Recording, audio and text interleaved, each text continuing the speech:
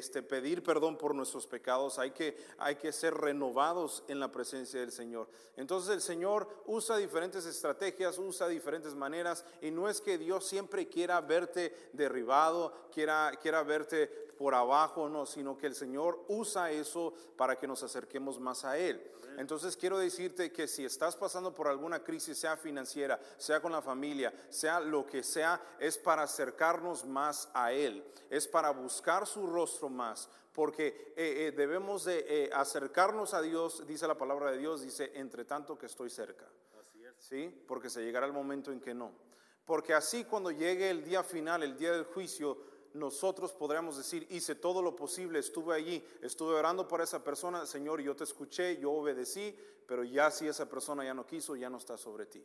Y dice la palabra de Dios, la sangre de ellos será sobre ti, pero si nosotros obedecemos al Señor, caminamos en sus pasos, esa sangre no seremos responsables nosotros de aquellos que no quieran creer en el Señor. Así que he titulado este mensaje La necesidad de predicar. Diga conmigo, la necesidad. Dígalo fuerte, la necesidad de predicar. ¿Por qué digo la necesidad de predicar? Porque últimamente, especialmente ahora que estábamos en ese tiempo de cuarentena, estaba leyendo yo algunas cosas, no tenía ganas de ver ni Netflix, no tenía ganas de ni estar en el teléfono, muy apenas tenía ganas de leer, no tenía ganas de orar, se me fue toda la energía, pero hubo una noche donde de pronto yo me metí a las redes sociales y empezaba a ver ciertas cosas, empecé a escuchar ciertas predicaciones y me puse a pensar, y hay tanto humanismo que ha entrado en la iglesia, que yo dije, Señor, pero ¿cómo es posible? Y me acuerdo esa noche, estaba yo pero muy turbado, no podía dormir y estaba enojado por dentro, y me puse a orar, dije, Señor, pero ¿cómo es posible? Y estaba leyendo y dije, Señor, necesito llenarme más de tu palabra para saber cómo predicar y para saber cómo combatir todo esto que ha entrado ya en la iglesia, no que está entrando, sino que ya entró. Y entonces estaba yo orando, estaba buscando, y el Señor empezó a hablar en mi corazón, y cuando me dice mi papá, quiero que prediques el miércoles, dije, ok, está bien, no sabía ni de qué predicar, pero el Señor me llevó y me recordó de esta palabra. Así que hemos titulado el mensaje La necesidad de predicar. ¿Por qué? Porque hay una necesidad para predicar, de predicar el evangelio. No hay una necesidad solamente de orar, de buscar el rostro del Señor. No solamente es eso, sino que también predicar, porque tenemos responsabilidades nosotros como cristianos. Ahora quiero contarles, más bien antes de contarles esa historia, hay una frase que me llamó mucho la atención, dice, no nos atrevemos a hacer muchas cosas porque son difíciles. Levante la mano si hay cosas difíciles que usted no ha hecho porque son difíciles. ¿Verdad que sí? Todos. Entonces esta persona dijo, no nos atrevemos a hacer muchas cosas porque son difíciles, pero son difíciles porque no nos atrevemos a hacerlas. ¿Cuántas personas han dicho, hermano, es que yo no puedo predicar porque yo no hablo bonito como usted? Hermano, es que yo no conozco la Biblia. Hermano, es que yo no soy bueno para platicar. Hermano, es que me da pena. Todas esas cosas se nos hacen difíciles porque no nos atrevemos a hacerlas. Pero en el momento que usted se atreve a hacerlas, de repente se da cuenta como que ya no es tan difícil hablar con la persona. Ya no es tan difícil decirle, hola, ¿qué tal? ¿Cómo le va su día? ¿Cómo está su familia? ¿Puedo orar por usted? Ya no se le hace tan difícil. ¿Por qué? Porque se atrevió a hacerla. Ahora, quiero comenzar con esta historia. Ustedes han escuchado hablar de Thomas Edison.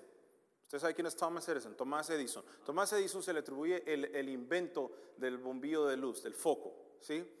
Hace mucho tiempo, años atrás, cuando él estaba pequeño, él iba a la escuela, de repente el maestro le dio un sobre a este niño Tomás Edison. Le dijo, llévaselo a tu madre. Le llevó ese sobre a su madre y su madre lo abrió y le dijo, ¿y esto qué es? Dice, es de parte de mi maestro. Y lo leyó y el niño dijo, ¿qué dice? ¿Qué dice la carta del maestro? ¿Qué dice? Y la mujer lo leyó 2, 3 veces y dijo, hijo, esta carta dice así, dice, su hijo es un genio, es demasiado inteligente para nosotros y nosotros no tenemos suficientes maestros capaces para enseñar a su niño, le vamos a pedir que mejor usted le dé clases en casa. Y él dijo, entonces yo soy inteligente. Sí, hijo, tú eres un genio. Dice, no hay nadie que te pueda enseñar aparte de mí. Entonces la mujer empezó a enseñar a Thomas Edison y él todos los días se recordaba, es que yo soy inteligente, yo soy un genio. Y la mamá le enseñaba día con día y pasaron los años y la mamá se murió. Ya Thomas Edison ya para ese tiempo ya se había hecho de renombre y entonces él fue a la casa de su mamá, estaban limpiando y de repente encontró esa carta. Dijo, yo me acuerdo este día. Yo recuerdo perfectamente ese día. Este fue el último día que yo fui a la escuela. Y abrió la carta y dijo, quiero leer esas palabras una vez más. Esas palabras que me impactaron, esas palabras que cambiaron mi vida. Cuando sacó el sobre y cuando empezó a leer la carta decía, su hijo tiene está mentalmente enfermo. Por favor, no lo regrese a la escuela, quédeselo en casa, enséñele usted porque nosotros no podemos enseñarle. Y casi se cae, se va para atrás, dice, ¿cómo es posible? Esto es lo que decía la carta. Y lo leí otra vez, dice, y decía, su hijo está mentalmente enfermo, no es capaz de aprender, quédeselo en casa, enséñele usted. Y él cerró esa carta y se sentó y se puso a pensar, mi mamá, dice, sabía el impacto de las palabras. Mi mamá sabía lo que iba a causar esas palabras en mi vida y nunca me dijo eso, sino que más bien me dijo lo opuesto. Me dio esperanza. No me condenó, me dio esperanza. Amén. Y este señor Thomas Edison se volvió el genio más reconocido de todo el siglo. Y gracias a él ahora tenemos luz, hasta luces de colores, imagínense. Pero todo por unas palabras que cambiaron su vida. ¿Y por qué le cuento esto? Le cuento esto porque las palabras tienen poder, ¿sí o no? Las palabras tienen poder. Ahora, imagínense si las palabras tienen poder, ¿cuánto más poder tiene la palabra de Dios? Que la palabra de Dios nos dice que es capaz de cambiar, es capaz de transformar, es capaz de redimir, no redimir, sino es capaz de traer ese arrepentimiento y acercarnos a Dios. ¿Cuánto más tiene poder la palabra de Dios? Ahora, ¿por qué le comparto esta historia? ¿Sabe por qué? Porque hemos creído un cuento que dicen, hay que predicar, pero vamos a predicar con nuestras acciones, vamos a predicar con nuestro testimonio, y sí, eso es bueno. Y yo mucho antes, yo decía, hay que predicar y si es necesario usemos palabras, pero eso es completamente incorrecto. ¿Sabe por qué? Porque cuando leemos la palabra de Dios nos damos cuenta que el cambio viene a través de las palabras que son predicadas. Para predicar tenemos que usar palabras. Así es, amén. ¿Cuánto dicen amén? Amén. Ahora nos preguntamos por qué mi familia no cambia, por qué los del trabajo no cambian, por qué en mi entorno no cambia. ¿Sabe por qué? Porque no ha predicado. Porque usted está esperando que con su testimonio puedan cambiar y que puedan ver que yo soy buena persona. No, lo único que la gente va a entender o va a reconocer es que usted es una buena persona. Ay, mire, doña Juanita aquí, es una muy buena persona. Mire nomás, mire, don Pancho por allá es buena persona, él no se mete con nadie. La gente no va a decir, wow, yo necesito entregarme al Señor, es buena persona, yo quiero ser. No, usted tiene que predicarles. Usted tiene que, el domingo aprendimos algo y es que fórzalos a entrar. Usted tiene que ir hacia ellos, predicarles, explicarles por qué usted es como es. Ahora bien, vamos a entrar rápidamente. Hay varios puntos que me gustaría que nosotros estudiáramos en esta noche. La predicación es necesaria para la conversión de almas, porque leímos al principio, ir por todo el mundo y bautizarlos, ¿verdad que sí? Predicar el evangelio. Ahora, ¿cómo podemos nosotros entonces hacer que se conviertan las almas? Muy sencillo, predicar. Hay varias cosas que produce la predicación. Y la primera, lo que hace la predicación número 1 produce el creer. Vamos a Hechos capítulo 2 y versículo 40. Hechos capítulo 2, versículo 40. Y lo primero que hace la predicación es que causa que nosotros creamos en el Señor. El versículo 40 dice, y esta es la historia de Pedro, que está predicando, es el primer sermón que él está predicando, y dice en el versículo 40, dice, y con otras muchas palabras testificaba y les exhortaba diciendo, sed salvos de esta perversa generación. Así que los que recibieron su palabra fueron bautizados y se añadieron aquel día como 3,000 personas. Y el principio del versículo 42 dice, y perseveraban. Ahora es interesante, porque el versículo 40 del capítulo 2 dice lo siguiente, y con otras muchas ¿qué? Palabras. Es necesario que usted hable, es necesario que salgan palabras de su boca, si usted va a alcanzar almas, si usted va a predicar, porque lo primero que hace, lo que produce la predicación es creer, Estas personas creyeron, dice, y se añadieron aquel día como 3,000 personas. Ahora vamos al capítulo 4. El capítulo 4 y el versículo 4, ahí dele vuelta a la hoja, ahí mismo en Hechos. Dice lo siguiente, dice, pero muchos de los que habían oído la palabra, escuche bien, primero escucharon la palabra porque hubo quien les predicara, dice, creyeron. Pero muchos de los que habían oído la palabra creyeron, y el número de los varones era como 5,000. 5,000, imagínense, en una semana se convierten en 8,000 personas. ¿Por qué? Porque alguien predicó. ¿Sabe por qué muchas veces la gente no se entrega al Señor? Porque no hay quien les predique. Sí, hay quien les predique, pero los que están para predicar no quieren predicar. Ahora, yo estoy usando la palabra predicar, pero lo que estoy hablando es testificar, hablar de su Dios, hablar de su fe, compartir, no decirles, mira, usted se va a ir al infierno, no, darles esperanza. Hay esperanza para usted en esta tarde, hay esperanza para usted en este día. Y es entonces que la gente va a creer, porque lo primero que hace la predicación es que produce ¿qué? El creer en el corazón. Número 2, ¿qué produce la predicación? Produce salvación. Dice la palabra de Dios en 1 Corintios capítulo 1 y el versículo 21, dice, pues ya que en la sabiduría de Dios el mundo no conoció a Dios, mediante la sabiduría agradó a Dios salvar a los creyentes por la locura de la predicación. Diga conmigo, agradó a Dios. Le agradó a Dios salvarnos por la locura de la predicación. Lo que hace la predicación es que produce salvación.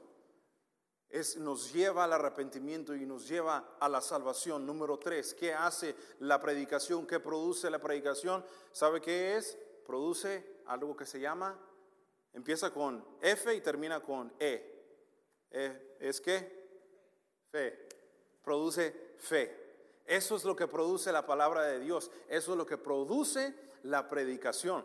Dice la palabra de Dios en Romanos 10, versículo 17, dice, así que la fe es por el oír, y el oír la palabra de Dios. Usted nunca ha hablado con alguien y dice, ¿cómo quisiera yo tener fe como usted? No, usted de pronto no ha hablado con alguien y dice, ore por mí. ¿Y usted por qué no ora? Es que Dios la escucha más a usted que a mí. ¿Verdad que sí? Pastor, ore por mí. Porque Dios lo escucha más a usted que a mí, porque usted está más cercano a Dios. Es que la gente no tiene fe. La gente no tiene fe. Yo tenía fe que Dios me iba a sanar, Señor, yo sé que me vas a sanar, sea en 7 días, sea en 14 días, sea en 30 días, no sé, pero yo sé que tú me vas a sanar. Yo tengo fe, yo no me doy por vencido, yo voy a seguir adelante, pero hay que tener fe. Sin fe es ¿qué? Imposible. Dígalo fuerte, sin fe es imposible. ¿Cómo usted va a agradar a Dios si no tiene fe? Y usted dice, no, sí, yo tengo fe. Usted lee la palabra de Dios. Usted escucha la palabra de Dios durante la semana, aparte del domingo y miércoles. Excluyamos esos 2 días porque unos vienen por rutina, unos vienen porque sí, de verdad quieren, otros vienen porque ya anda el enemigo detrás de ellos que casi lo muerde y usted viene para acá y Señor, líbrame. Pero aparte del domingo y del miércoles, ¿usted se alimenta de la palabra de Dios, sí o no? Si usted se alimenta de la palabra de Dios, ¿sabe qué? Está produciendo fe en usted. Pero si usted no se alimenta de la palabra de Dios, usted no tiene fe, y sin fe es imposible agradar a Dios. Es imposible. La Biblia nos dice. Ahora quiero hacer un pequeño paréntesis. Hay muchas personas, incluso dentro de la iglesia, que en vez de escuchar predicaciones, están escuchando puras, ¿cómo le diría? Discursos motivacionales. Que tú puedes, que sé la mejor versión tuya y tienes que alcanzar tus sueños y tus deseos. Quiero hacer una pregunta. Si la palabra de Dios a nosotros nos dice que somos pecadores y que sin Dios nosotros no podemos llegar al cielo, y si somos pecadores, somos infieles, ¿cómo nosotros vamos a ser mejor versiones de uno mismo? Puede ser mejor pecador, puede ser mejor infiel, voy a ser mejor mentiroso. No existe tal cosa de que sea la mejor versión tuya. No. Sé la versión que Jesús quiere. Sé la copia de Jesús. Pablo dijo lo siguiente, dice, imitadme a mí así como yo imito al Señor. Aleluya. Porque si usted está queriendo ser la mejor versión suya, usted va a fracasar. Porque usted no es nadie, yo soy nadie. La palabra de Dios nos lo dice. Estábamos muertos en nuestros delitos y pecados. No teníamos absolutamente nada de valor, pero llegó el Señor, nos rescató, nos salvó, nos levantó y Él nos dio valor. Él nos amó tanto que se entregó a sí mismo por nosotros. Amén. Así que, amado hermano, tenga mucho cuidado lo que usted está escuchando, lo que usted está leyendo. y que alcanza, pon tu familia primero, pon tus deseos primero, no, le voy a explicar una cosa. El orden va así, es Dios primero sobre todas las cosas. Es Dios primero, Dios es número uno. Porque si nosotros ponemos nuestros deseos, nuestros planes, todo lo que nosotros queremos antes de lo que Dios quiere, nunca vamos a alcanzar nada. Y lo que nosotros queremos no se compara absolutamente nada a lo que Dios quiere para nosotros. ¿Cuántos dicen amén? Amén. Produce fe. Lo primero que hace es que produce ¿qué? El creer. Número 2, produce ¿qué? Salvación. Número 3, produce ¿qué? Fe. Número 4, ¿sabe lo que hace la predicación? Renueva las fuerzas. Dice la palabra de Dios en Isaías capítulo 61 y el versículo 1 dice: el Espíritu del Señor está sobre mí porque me ungió Jehová y me ha enviado a predicar buenas nuevas a los abatidos, a vendar a los quebrantados de corazón, a publicar libertad a los cautivos y a los presos apertura de la cárcel. ¿Qué significa estar abatido? ¿Sabe qué significa? Una persona que ha perdido el ánimo, que ha perdido las fuerzas. Me ha enviado el Señor a predicar. ¿A predicar qué? Buenas nuevas a los abatidos. ¿Cuánta gente usted conoce que ha perdido las fuerzas, que ha perdido el ánimo, que ha perdido las ganas de vivir? A esas personas Dios nos ha enviado a predicar. Dios nos ha enviado a mí, a usted, a predicar. Quiero hacerle una pregunta. En el último mes, más bien, vamos a hacer un poquito más buena onda. En los últimos 2 meses, ¿a cuántas personas usted le ha testificado? ¿A cuántas personas usted le ha predicado? Y no estoy hablando de gente que ya es cristiana, que usted le está predicando el coro, como dicen en inglés. ¿A cuántas personas usted le ha testificado, le ha compartido de su fe? Quiero contarte acerca del Señor. Quiero contarte acerca de Dios. Quiero predicarte algo que te va a dar esperanza. Quiero hablar contigo. Quiero invitarte a un café. Quiero invitarte a mi casa a cenar. Solo que lávate las manos antes de venir. Quiero invitarte. Vamos por ahí, vamos a platicar. ¿Cuántas veces en los últimos 2 meses usted ha testificado acerca del Señor? Usted ha presentado el mensaje de esperanza. Y se pregunta por qué el mundo se está perdiendo. Si los que tienen la respuesta no están llevando la respuesta, no se pregunte por qué. La responsabilidad es de nosotros. ¿Cuántos dicen amén? Es verdad. El último mandamiento que Jesús nos dio antes de ascender fue ¿qué? Ir por todo el mundo y predicar. Hermanos, que no tengo papeles, muy apenas tengo la green card, hermano, pues gloria a Dios, porque usted vive en un país donde están todas las naciones. Usted quiere ir a predicar a las naciones, váyase a Nueva York, allá están un montón de los de Medio Oriente. Usted quiere predicarle a los cubanos, váyase a Miami. Usted quiere predicarle a los puertorriqueños, váyase a Nueva Jersey. Donde usted quiera, usted puede viajar por todo Estados Unidos y predicarle a todas las naciones. No hay excusa.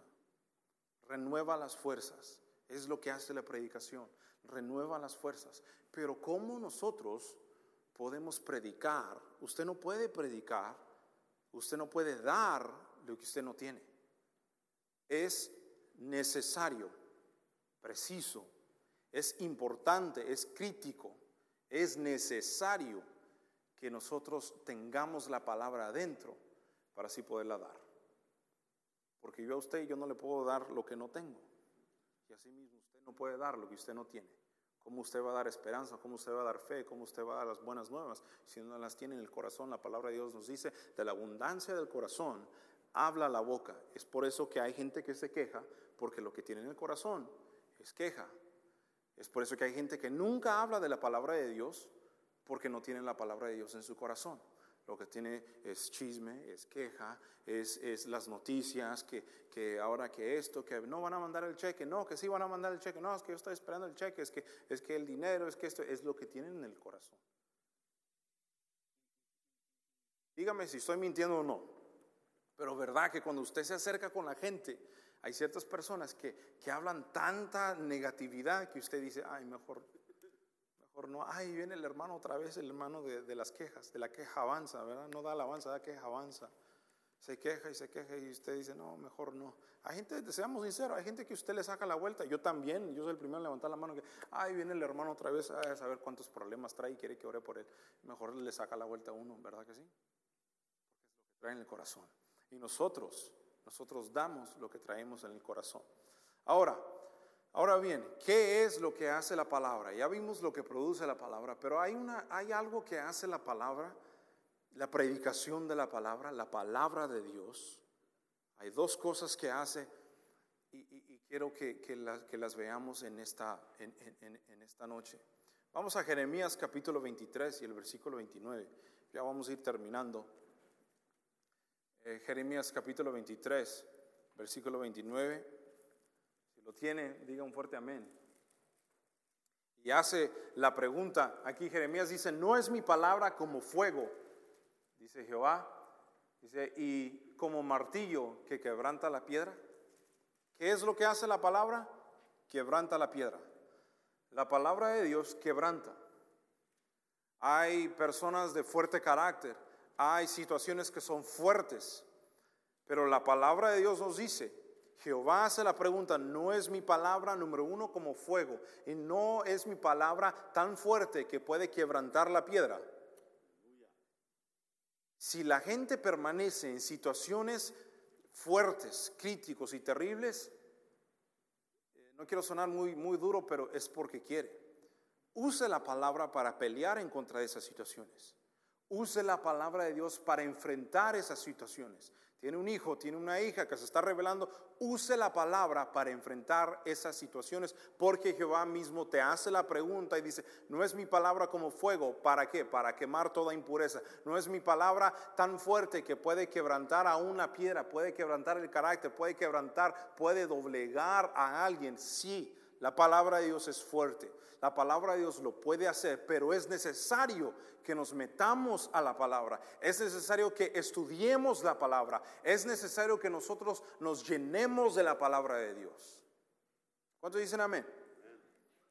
Y por último, y usted se lo sabe, Hebreos capítulo 4 y el versículo 12. Dice así, porque la palabra de Dios es viva, número uno es viva, número dos es eficaz. Número 3 dice, es más cortante que toda espada de dos filos. Dice que penetra hasta partir el alma y el espíritu. Dice, y las coyunturas y los tuétanos. El alma, el espíritu, las coyunturas y los tuétanos. ¿Y qué más hace la palabra? Dice, discierne los pensamientos y las intenciones del corazón. Es muy importante, porque muchas veces citamos este versículo, pero la última parte se nos olvida. Dice, discierne los pensamientos, y no solamente los pensamientos, las intenciones del corazón. Es allí cuando nos llenamos de la palabra que el Señor nos da un espíritu de discernimiento. Y es la palabra de Dios, no somos nosotros, es la palabra de Dios en nosotros que discierne las intenciones del corazón. ¿Cuáles son las verdaderas intenciones?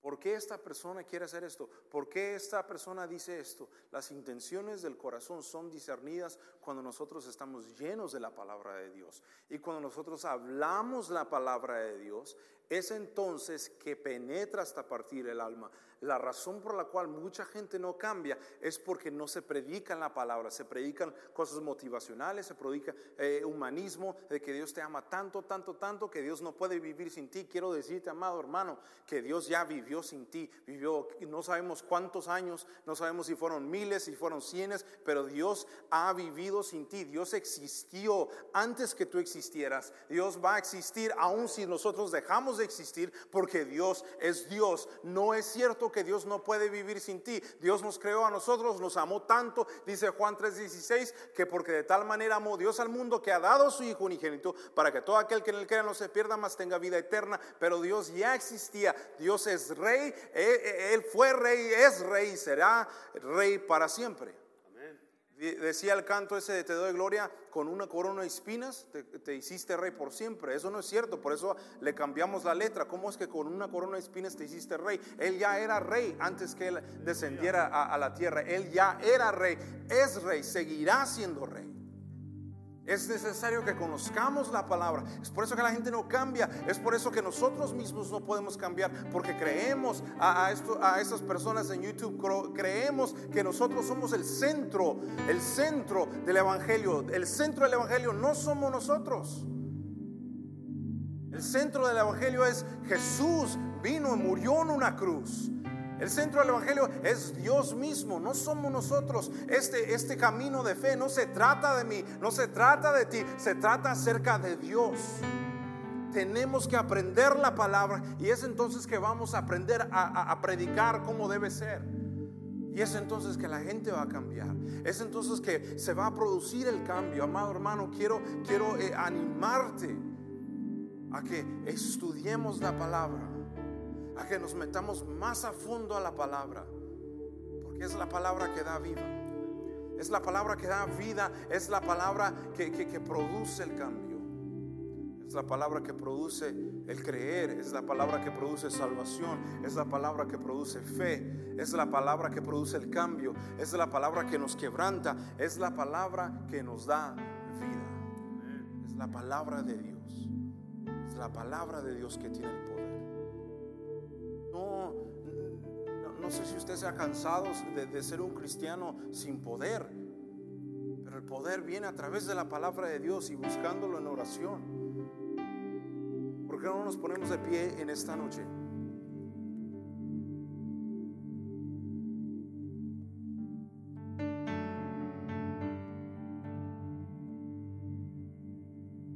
Existió hace unos años un hombre que se llamaba Martin Luther King. Dirían los traductores de las películas, Martín Lutero Rey. Martin Luther King, MLK, un morenito, y dijo la siguiente frase que me llamó mucho la atención. Dijo: al final no recordaremos las palabras de nuestros enemigos, sino que recordaremos el silencio de nuestros amigos. Se llegará el momento en aquel día final donde estaremos frente al Señor y se leerán los nombres del libro de la vida, y tus amigos, que ahora son amigos, amigas, se acordarán de ti por las palabras o por tu silencio. Al final del día no nos vamos a acordar de nada de eso, nos vamos a recordar del silencio de nuestros amigos. Usted tiene la verdad,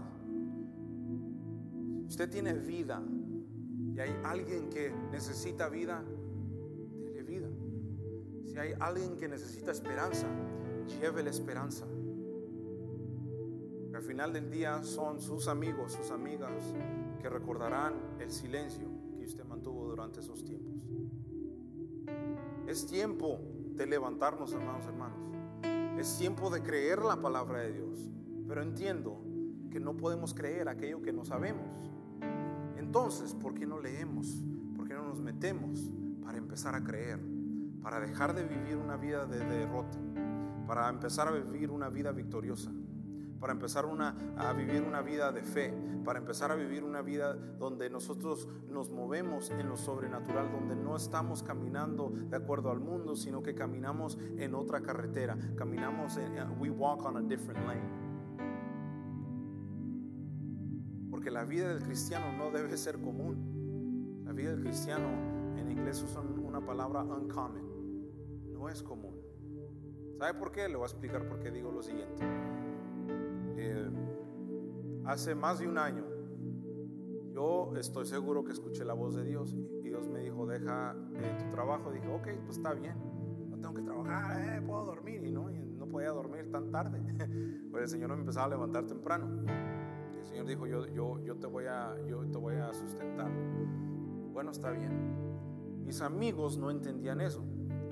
Los amigos que no son cristianos no entendían eso. Mis amigos que son cristianos, ¿qué cree? Tampoco entendían eso. Yo dije: pues no vivimos. Pero el Señor me dijo: yo te voy a sustentar, yo te voy a sustentar. Y sabe que en julio cumplí un año donde empecé a caminar de acuerdo a como Dios quería que caminara, a hacer las cosas de acuerdo a como Dios quería que hiciera las cosas, y seguimos adelante.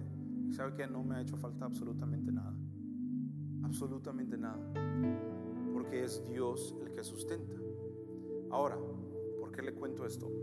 Porque hay muchas personas que no son cristianas, que no conocen de la vida de la fe cristiana, y me dices que no entiendo cómo es posible. Digo, pues que yo tampoco entiendo, pero yo solamente sigo al Señor, pero así es la vida. Es que no entiendo cómo has ido a Brasil y viajas y haces esto y tienes dinero para regalos de Navidad. Sí, ¿cómo? Pues el Señor suplió. ¿Pero cómo? Pues déjate explico. Y les empiezo a compartir la palabra de Dios. Pero es que nuestra vida no depende de los demás. Nuestra vida depende ¿de quién? De Cristo.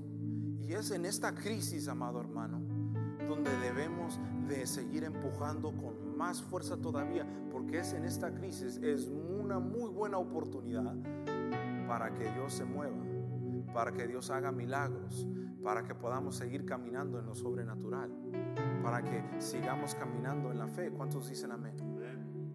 La crisis es una oportunidad para que Dios se mueva en tu vida. Quiero terminar con esto. Nosotros no hacemos cosas, no hacemos ciertas cosas porque son difíciles, pero son difíciles porque no las hacemos. Quiero invitarte a que prediques la palabra. Dice la palabra a tiempo y fuera de tiempo. ¿Qué quiere decir eso? Lo que quiere decir a tiempo y fuera de tiempo. Cuando te lo pidieron y aun cuando no te lo pidieron, usted predique, usted testifique la palabra de Dios en su trabajo, en su casa. Testifique. ¿Cuántos dicen amén? ¿Por qué no levanta tus manos al cielo y le vamos a dar gracias a Dios? Señor, te damos gracias por tu palabra. Te damos gracias porque sabemos que tú te mueves en este lugar. Te damos gracias porque sabemos, Señor, que es tu palabra la que nos da poder, la que nos da fe, la que produce en nosotros salvación, la que produce en nosotros cambio. Señor, yo te doy gracias por tu palabra. Yo te pido por cada uno de mis hermanos, de mis hermanas, Señor Jesús, que tú pongas en ellos un fuego para predicar, para compartir tu palabra, para hablar en su trabajo, para hablar a sus vecinos, para hablar a sus familiares, Señor, y dar testimonio de lo grande que tú eres, de lo que tú haces, Señor, de lo que tú puedes hacer si ellos te dan una oportunidad, Señor. Yo te pido, Padre, que pongas en nosotros, Señor, ese fuego para compartir, que pongas en nosotros ese fuego, Señor Jesús, para hablar, para, Señor, producir cambio, para ganar almas, Señor, a tu favor, para predicar, ir por todo el mundo y predicar, para salvar las almas, Señor Jesús. Yo te doy gracias por tu palabra en esta noche, Señor, en el nombre de Cristo Jesús. Amén. Amén.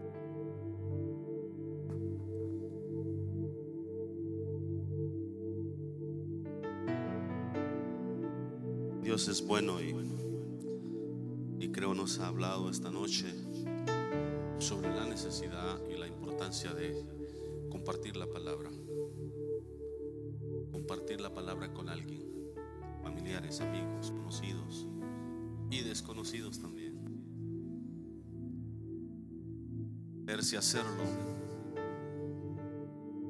quita todo temor. Al principio uno tiene temor, pero cuando empieza a ver resultados uno se emociona y dice: wow, no pensé que podía suceder esto. Bueno, puede suceder eso y mucho más.